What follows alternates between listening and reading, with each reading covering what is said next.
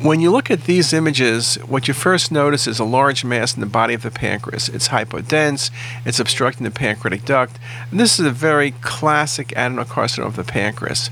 But then when you look a bit more carefully, there's a second lesion near the tail of the pancreas, which is vascular. And so this patient had super bad luck.